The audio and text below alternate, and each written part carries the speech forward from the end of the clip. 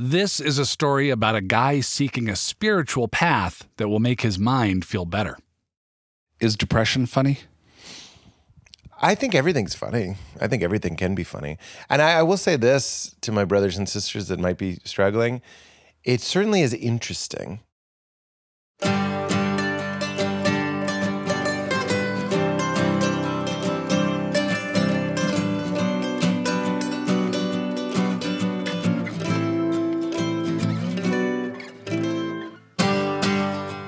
It's The Hilarious World of Depression, Season 4.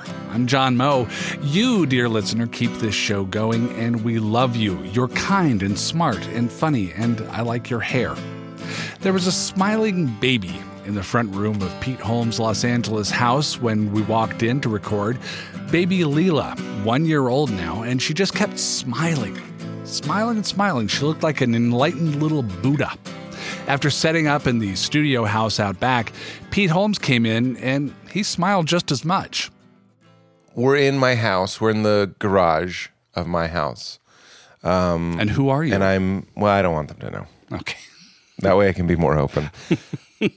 Pete Holmes has been a stand-up comedian for 18 years. He created and starred in the HBO comedy series Crashing, based on his life and career. That series recently ended. Pete is the host of the popular podcast You Made It Weird, where he talks with famous guests about issues like comedy, sex, and God. He's the author of the new book, Comedy, Sex, God. Here he is from his 2018 HBO special, Dirty Clean. I'm being real with you. I don't know how smart animals are. I know they're different levels, right? They're different levels of smartness. Like my neighbor, he has 2 dogs. He was telling me that he has a big dog and he has a little dog. And when he goes out of town, he has to tape newspaper to the reflective glass of his fireplace. Otherwise, listen to this, the little dog will see his reflection and think there's a second little dog stuck in the place that he's only ever seen burst into flames. So he's just like, hey!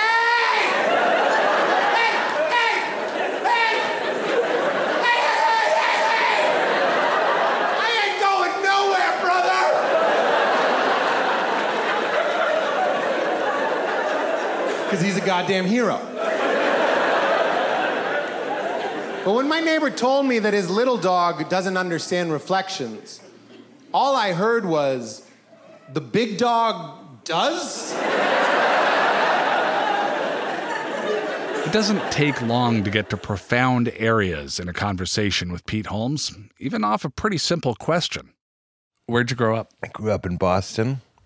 I'm not just trying to be on theme. I feel that's a very depressed place. Yeah, but Boston, I don't know. I think places that are laden with identity have more suffering. Whether or not it manifests as depression, I found there to be, and I love visiting Boston, and I think people that live in Boston, great choice, stay there, beautiful city, great food, great people, I get it.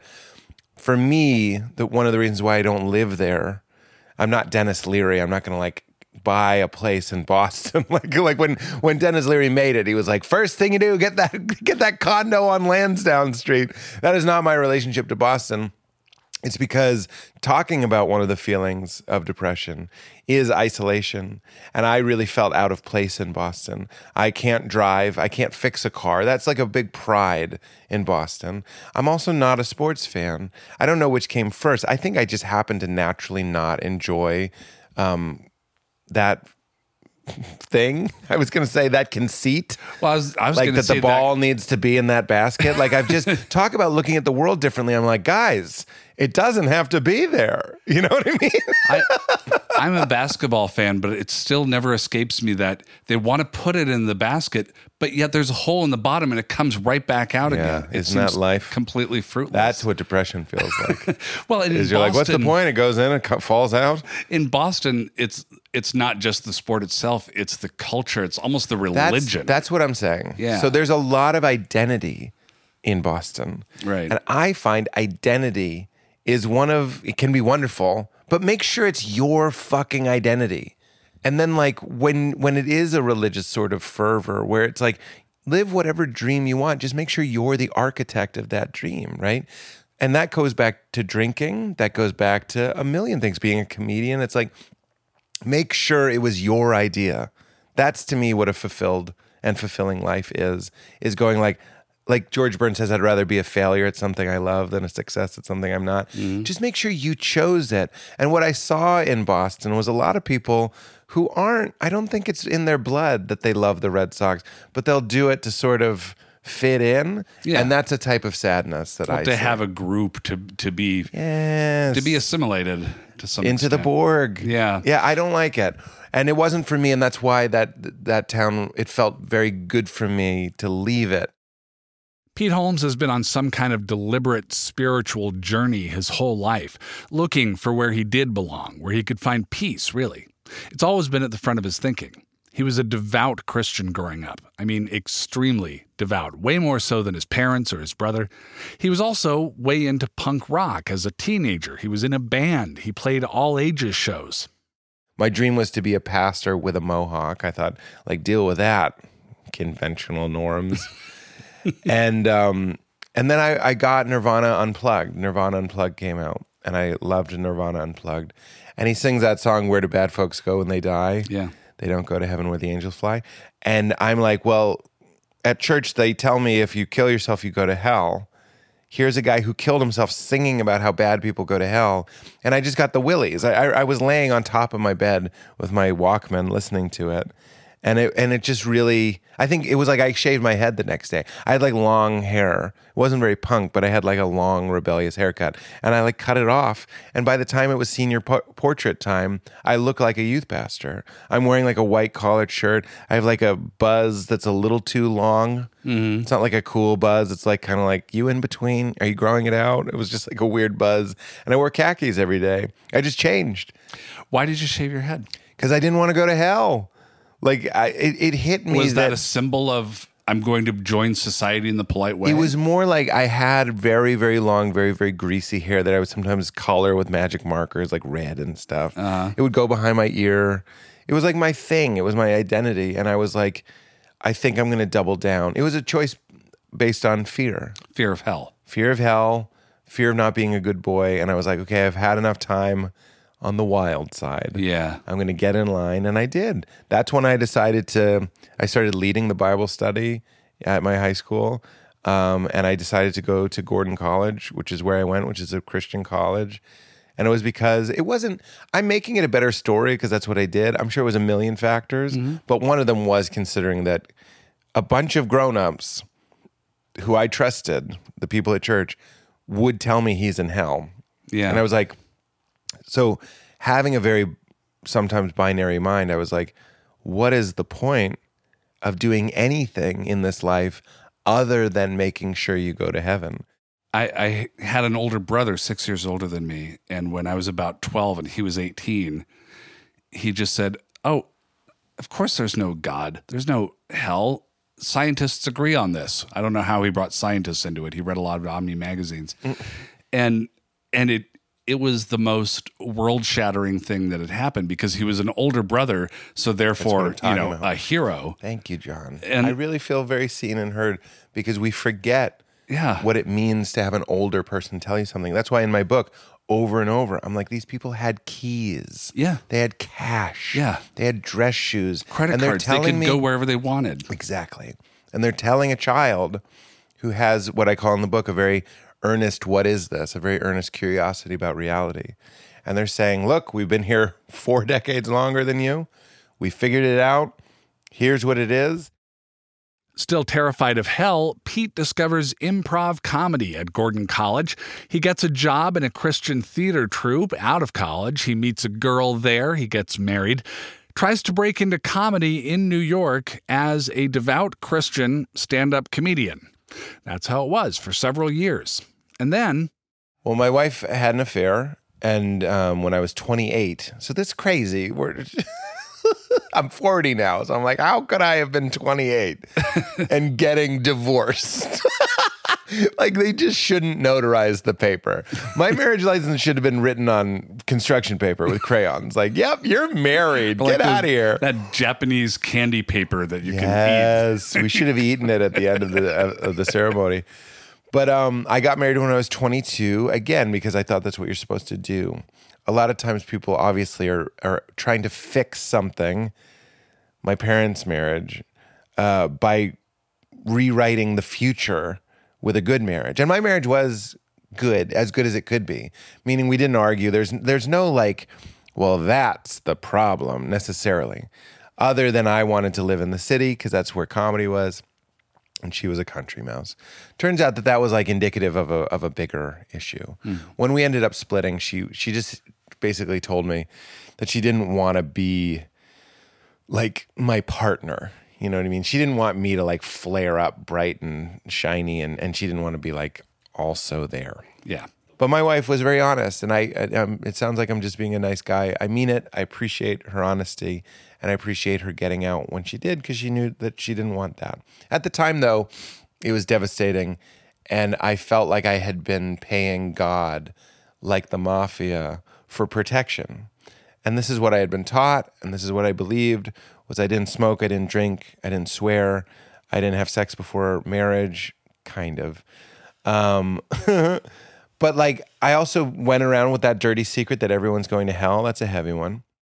It's a chapter in his life that shows up on Crashing. In this scene, he's just walked in on his wife with another man. Lauren Lapkus plays Pete's character's wife. What is going on? I'm sorry, I just came home one day and I found like a bowl of cereal in the bathtub and your socks were on the kitchen floor. So you have an affair? No, I'm just saying, it's like you need a nanny. I'm turning into your mom. I don't want to be your mom. What are you talking about? We're happy. Peter, you're happy. I completely support you while you pursue your dreams. Yes, like a wife supports a guy in medical school. It's like I'm in medical school. You're not in medical school. You tell jokes for free that cost us $40 in gas, okay? You've been doing this for so long. Shouldn't your act be better by now?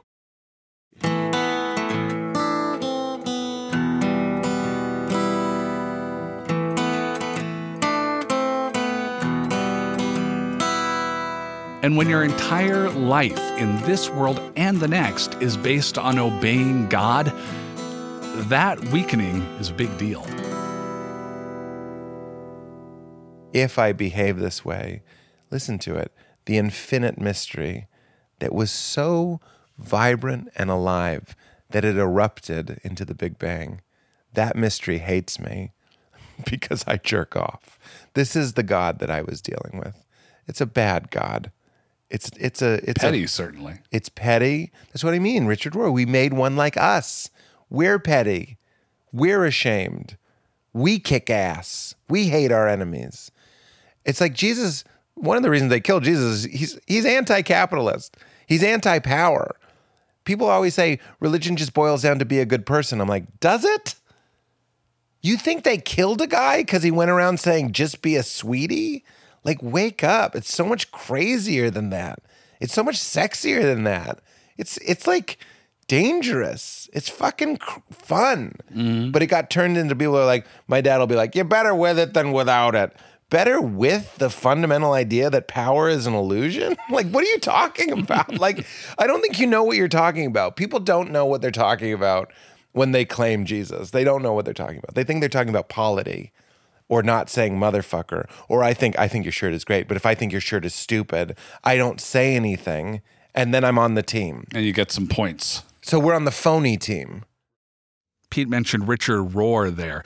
Rohr is a Franciscan friar and spiritual author. Rohr's books are among the many books on spirituality in eyeshot of where we sat for this interview. I thought if I behave a certain way, God will protect me. Then my wife left me. And like the mafia, I was paying him, and yet someone still vandalized my bakery. And I'm like, well, this isn't paying out. I'm gone. Breaking the deal. He didn't hold up his end of the bargain. So I was like, well, then I'm going to smoke, drink, swear, and have some sex. I didn't do it right away. Every movie that a guy gets, his wife leaves, it's just a montage. Yeah, you didn't have a montage. Sex. There's nothing like that. You're sad. Yeah. My dick didn't work. If my dick was depressed, I love this. I hope it doesn't make you guys uncomfortable. I would lose my erection while masturbating. That's what depression is. Like, you can't even get yourself off. Like, you're just like, you have to laugh or you cry. I mean, like, we can do both, by the way. Both are fine. But like, that was a very, very dark time for me. But like, I had lost my Santa Claus God. I had lost my Jiminy Cricket God. I had lost my buddy Jesus, who I really was kind of paying out. There's a lot of scary stuff in the world, and I liked going around believing that somebody was going to keep me from that. So I became an atheist because if you're, I say this all the time, it's a very compassionate choice. It's a beautiful choice. Mm-hmm. If you're like, I can either be an atheist or I can sign up with these people who believe that every Jew who died in the Holocaust got sucked into a second hell. It's a way more, you are far more Christ-like to say, guess what? That's all bullshit. Of course, when you renounce all that you believed in and your marriage falls apart and you have depressive tendencies already, well, youch. I remember sitting at a sushi bar. This is after my wife left me. I was doing stand-up at a college. I was just eating. And it's often when I'm eating alone. It's not a good thing for me to eat alone. And I'm eating alone because that's a trigger for me, is like the thing we have to do. I need this. Right. Like you're blowing on your soup alone. It's too hot.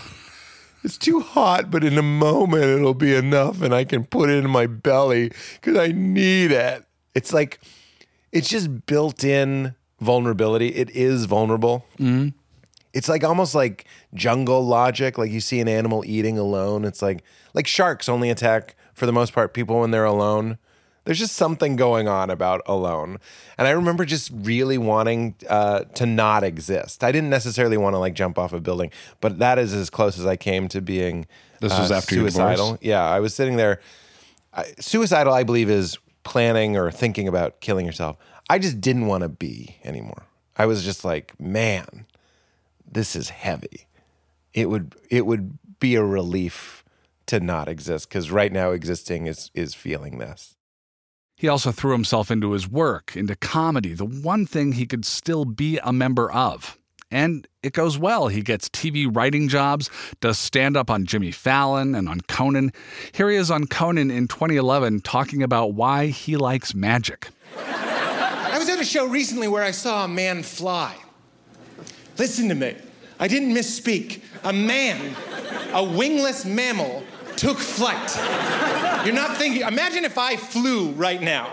If I could figure out the muscle in my butt that I need to flex. That's working! And I just took off. And I flew above the audience, picked some of you up with me. We flew around. Best night of our lives. And I saw this, and suddenly I'm 8 again, and I'm filled with majesty. And the guy next to me, I don't know this guy. Who's this guy? Leans over me and goes, some magnet. Magnet, he can't fly. Magnet! First of all, shut your mouth and enjoy the show. Second of all, that explains nothing. What does that mean? He stuffs his pocket with magnets? The stage is a magnet? That would look terrible. I think those are just two things he doesn't understand. Like, I don't get magnets, and I don't get this. This is magnets. His Conan appearances led to his own show following Conan on TBS, briefly, The Pete Holmes Show. Here's Pete talking with his friend and fellow comedian Kumail Nanjiani. That was the worst thing I ever did was, do you remember? My roast? Yeah, I did this joke. Should I preface it with the joke I did about you? Yeah, sure, go ahead. And then I'll tell you the joke I did, and I still feel horrible about it. I said Kumail Nanjiani is here tonight, which means Aziz is somewhere out there making him irrelevant.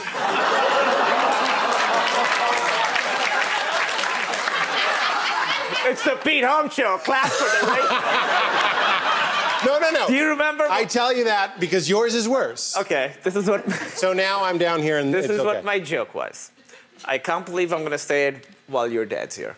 I said... I had just gotten divorced. Yeah, and I said, hey, Pete, your ex-wife called. I'm joking. She would never call you. She's too busy with the new baby.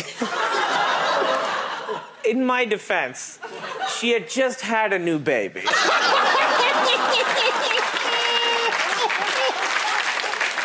And it was so new. Pete Holmes is having some success in comedy, but at this point, spiritually, he's like something out of a Mad Max movie, wandering the wasteland, lawless, desperate. But then he finds something new. That's in a moment. The Hilarious World of Depression is supported by health partners and by MakeItOK.org. Make It OK is a campaign to start conversations and stop the stigma surrounding mental illnesses, not just depression, but all kinds of mental illnesses.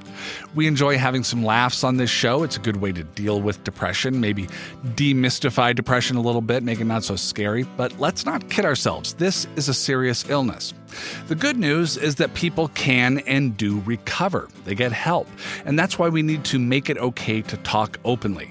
That can be an awkward conversation, of course, but MakeItOK.org is full of information you can use, what to say, what not to say, and stories from people who tell you what it's like to live with depression, anxiety, and other mental illnesses. Go to MakeItOK.org where you can take the pledge to Make It Okay. Thank you so much to health partners and to Make It Okay for joining us in fighting stigma so we can all get better.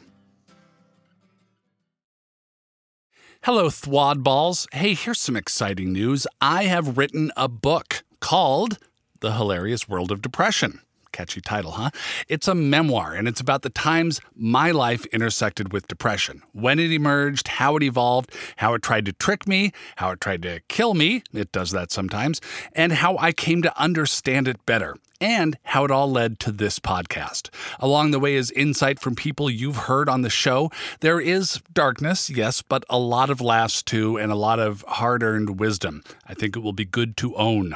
The Hilarious World of Depression, the book will be released in May, but you can pre-order now at hilariousworld.org. Back with Pete Holmes, here's some comedy from his special Dirty Clean about yoga pants. Lululemon is high-end yoga wear for assholes who don't do yoga. And I am one of them. I am one of those assholes. I like it. I love it. My guy friends give me shit. They tease me for wearing Lulu. They're like, there's a men's section. I'm like, yeah, you gotta look for it. It moves around. You can find it. I like it. They think women don't like a guy in a Lulu. I disagree. I think women like a guy in a Lulu. Because if I go up to a woman wearing Lululemon, it does all the work for me. Before I even say anything, it non-verbally transmits just, hey, relax. Nothing bad is about to happen to you. No one has ever gone up to a cop like, he went that way! He's wearing Lululemon! All right, so Pete lost his Christian faith, which had been at the center of his world. But in that absence, he became interested in stuff that you could call New Age thinking or consciousness or mindfulness. Authors and teachers like Ram Dass, Joseph Campbell, Eckhart Tolle, Richard Rohr. The idea he was drawn to, and the idea which he is now delighted to talk about, comes down to this. You're not your thoughts. You are the observing presence, seeing the thoughts. A lot of teachers will say it's like the thoughts are clouds the whole time you were the sky. There are a lot of analogies you can use to wrap your head around this thing, but it comes down to seeing yourself as separate from your thoughts and feelings. You're the screen, Pete told me. You're not the movie that's being shown on the screen. The movie ends, another movie begins, but the screen, you, stay the same. And this has brought Pete Holmes peace, which isn't to say he doesn't also have anxiety. And the way out for me, even though I use a spiritual vocabulary, is to go like, there is anxiety.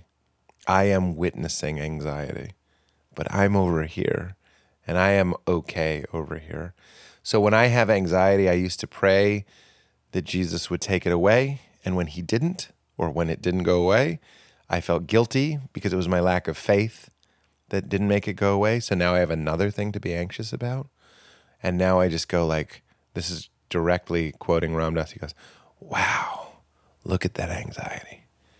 I don't know if people get over anxiety like this. This is a big one. This is a heavy one. But it's that place of non-resisting, non-judgmental, quiet, still observing. And when I'm in that place, it's not just a good remedy for anxiety. It's also where joy exists. It's also how you can... I just had a flight that was delayed 6 hours. That's how you can enjoy that too. You just go, I'm always home. In the comparatively non-spiritual cognitive behavioral therapy, there's this idea that the feeling comes, you honor it, you say, oh, okay, I see you there. You notice where it is in your body that you feel it. Yeah. You don't try to shut it out, but you recognize it as Not you. a thing and not you. Not you. Yeah. That's it. You are not your thoughts is it. And don't believe everything you think is it. Right. And that is probably the most useful thing. I go the spiritual route. Again, I don't care how other people get to it. We had Rachel Bloom from Crazy Ex-Girlfriend on the show, and she talked about someone who told her that the birds can fly into the barn and you can recognize that there are birds in your barn. You don't have to build them a nest. Yeah. That's what meditation is. And then the reason for meditation, it's one of the things meditation is. And the reason we do it is to learn how to do it as we just said, in our waking lives. So you look at it, your consciousness like a river, like your thinking mind is a river. And every thought is like a leaf in the river. Just let it go by. This isn't working. Let it go by. So that's all interesting, even poetic, but how does it work in the real world? Like when you have to go to the post office or clean out the garage or just have lunch? Me and my baby went to lunch, and I love the word despondency. I felt despondent. And I felt sad. I often feel these feelings right behind my eyes. There's almost like a weird pain to them. It's also a little bit like wading through a swamp. You don't have your hands on it. You know, you feel the mud in your toes, and it's cold here, it's hot here, it's scary, there's bugs. That's kind of what it felt like, and it felt like a real what's the point? And my old method and my old attractions to other techniques would be to get rid of that. And it would also, I'd go further and say, like, the fact that I was feeling that way, but I've been liberated by Christ, haven't I? I have the love of Christ in my HEART, we would sing. So what am I doing feeling this way? It's bad and there's dissonance. That's right. Yeah. Now, I am the universe feeling despondency. What do you mean you're the universe? I'm just this.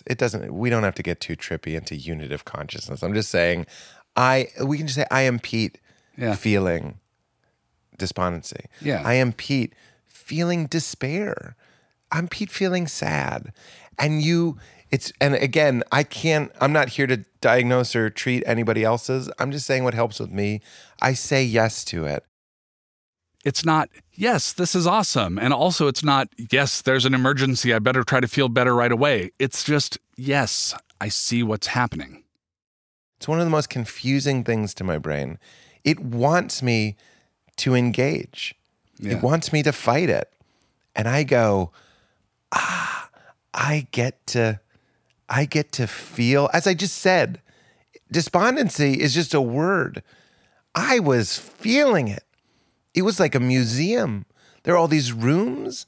I could be like, no one else knows, and that's sad. Or I can be like, I get to tour this really shitty museum. But even shitty's a judgment. I get to tour this museum. It's like my friend Michael Gungor wrote this book called This, one of the best books in the world.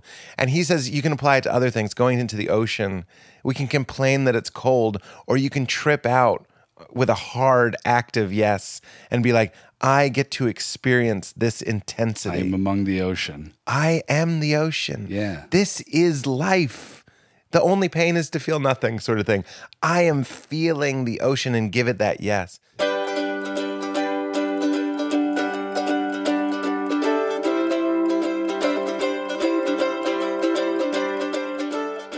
Pete's not saying this will work for everybody, but it works for him.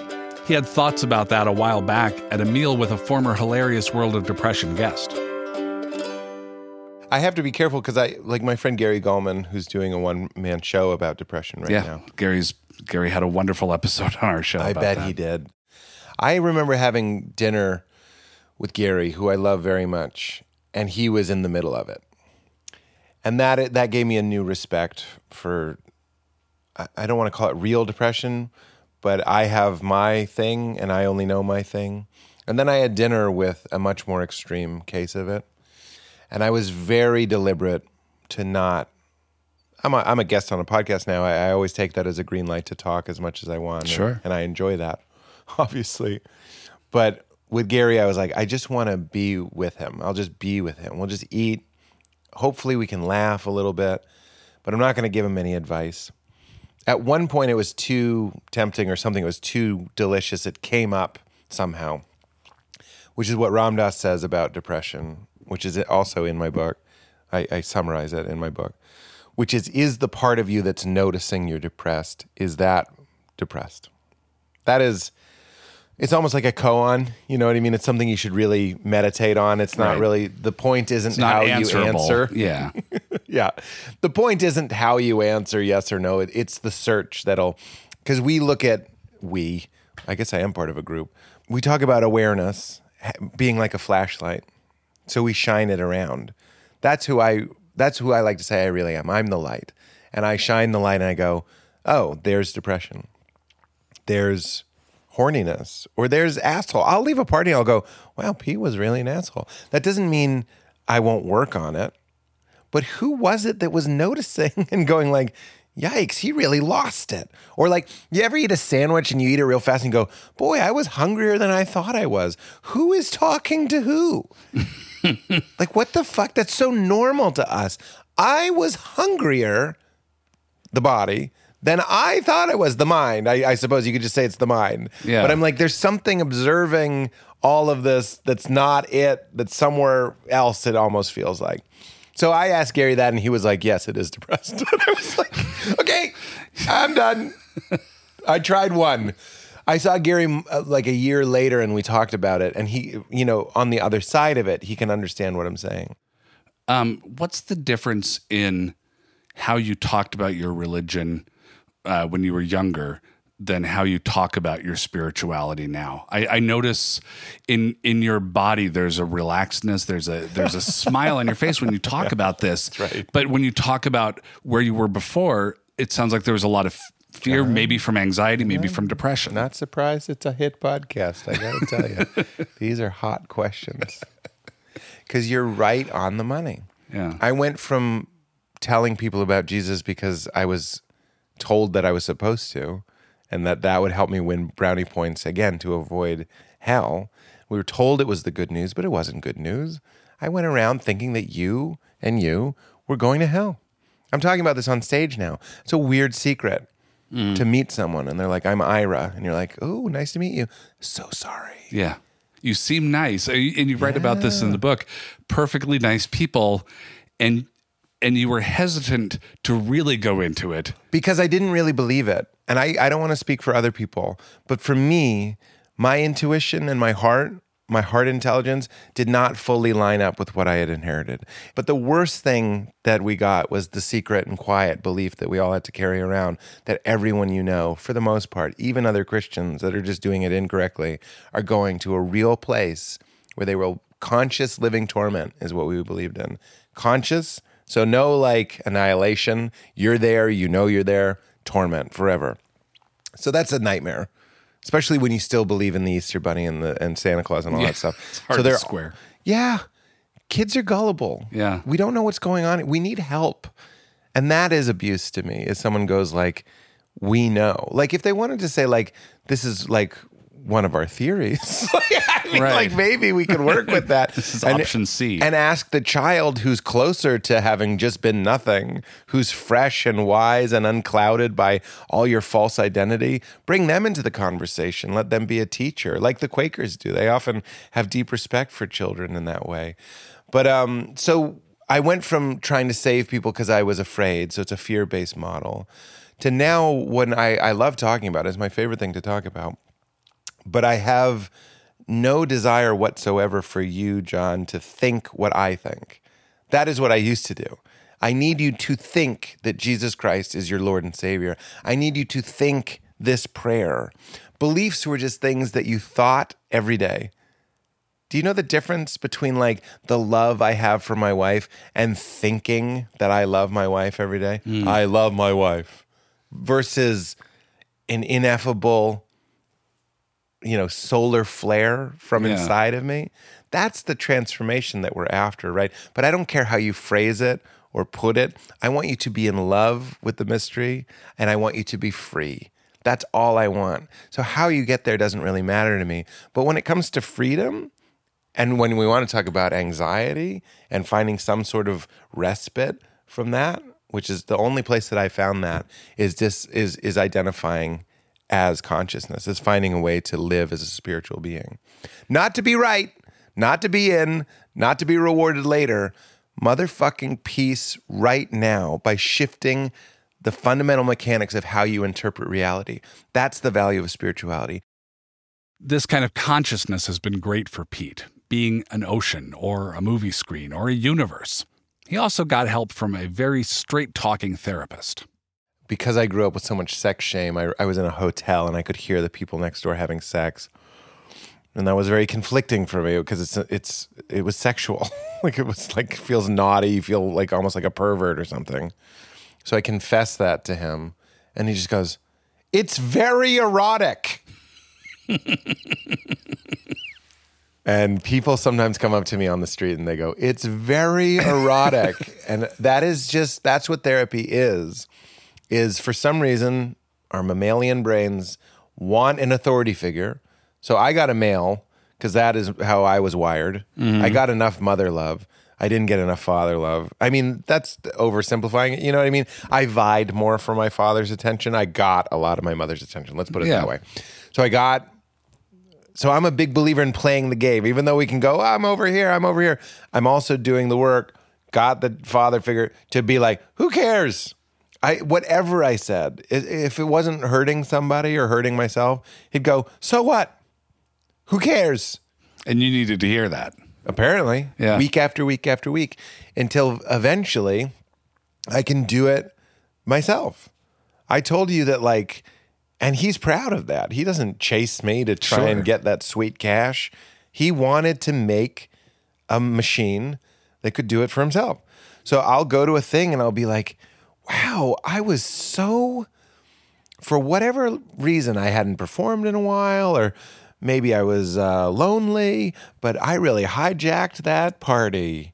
And I was a real look at me, and I was interrupting people. And then I just go, so what? If you don't want to do that, work on it. Mm-hmm. But it happened. Who cares? Yeah. It's okay. You were an asshole. So what? People are assholes. Asshole. And you just laugh. You're like, oh God, I'm an asshole sometimes. It's great. So what? That's what therapy was. We would talk about a lot of theories and things that have stuck with me, but the thing that really stayed with me was the so what. I'm sure there are people out there who stick with one set of religious or spiritual beliefs their whole life, just like there are probably people who have one career ever. I guess I've met a few people like that, but not very many and less often. I think a lot of people are on a journey. In Pete's 40 years, he's been a devout Christian, a dedicated punk rocker, a hardworking comedian, and a scholar of spiritual philosophy. You're noticing a pattern. Yeah. That I try things. So obviously it seems... You enjoy membership. I like membership. That's true. I love membership. I got really into... One time when I wasn't working very much, I got very much into poker. I think comedians like that because there's all these terms. Mm-hmm. There's all this stuff that you need to know. We like that. And it's performative, too. And it's performative, and it gives our brains something to do rather than look at ourselves. Right? And comedy can be that. Mm-hmm. So it stands to reason that Ram Dass and all the stuff that I found now, I think what you're asking is what makes this different? Yeah. Well, what makes it different than all the other things that you got obsessed by, but also did it eliminate the turbulence, or have you just found a more effective way of accepting the turbulence and managing it? That's exactly. I used to pray for peace, and now if I don't have peace, I say yes to that. The suffering comes from the resisting.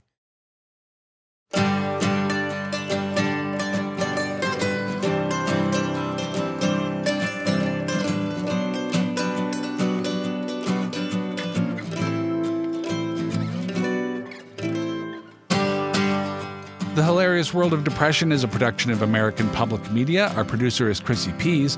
Christina Lopez is a producer for all things digital and several things analog for that matter. Phyllis Fletcher and her brain help with editing. Our technical director is John Miller. Our theme song was written and performed by Rhett Miller. If you need help, confidential help is available at the National Suicide Prevention Lifeline, 1-800-273-8255. It's free 24 hours a day, 7 days a week, 1-800-273-8255. The Hilarious World of Depression is supported by Health Partners and by MakeItOK.org. Make It OK is a campaign to start conversations and stop the stigma around mental illnesses. MakeItOK.org has information that can help you and your loved ones. Starting a conversation like that can be awkward, but Make It OK has tips on what to say and what not to say. It has stories of hope from people who've been there. You can take the pledge to Make It OK at MakeItOK.org.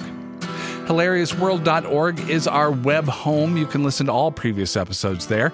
We're also on Twitter, and come visit us on Facebook, too. A lot of great conversation happening over there with your fellow thwadballs. On our next episode, Whitney Cummings was in no shape to accept the truth, despite seeing the truth of her shape. People suffering from a true eating disorder can't see the same way you can see. You want to just go, how do you not see how thin you are? I mean, I remember this psychiatrist put me on a big piece of paper and she drew my outline of my body because I was so off the grid in terms of what I looked like. And I remember thinking that she was lying. I watched her do it, and I was like, no, she's intentionally moving the marker under my leg. I'm John Moe. Bye now. This great big smile is just for show. What if I was to tell you this is just grease paint? Would you say I'm a hopeless case? Say it ain't so. Would you say I'm a sad clown? Tell me something I don't know. Would you say I'm a sad clown? Tell me something I don't know.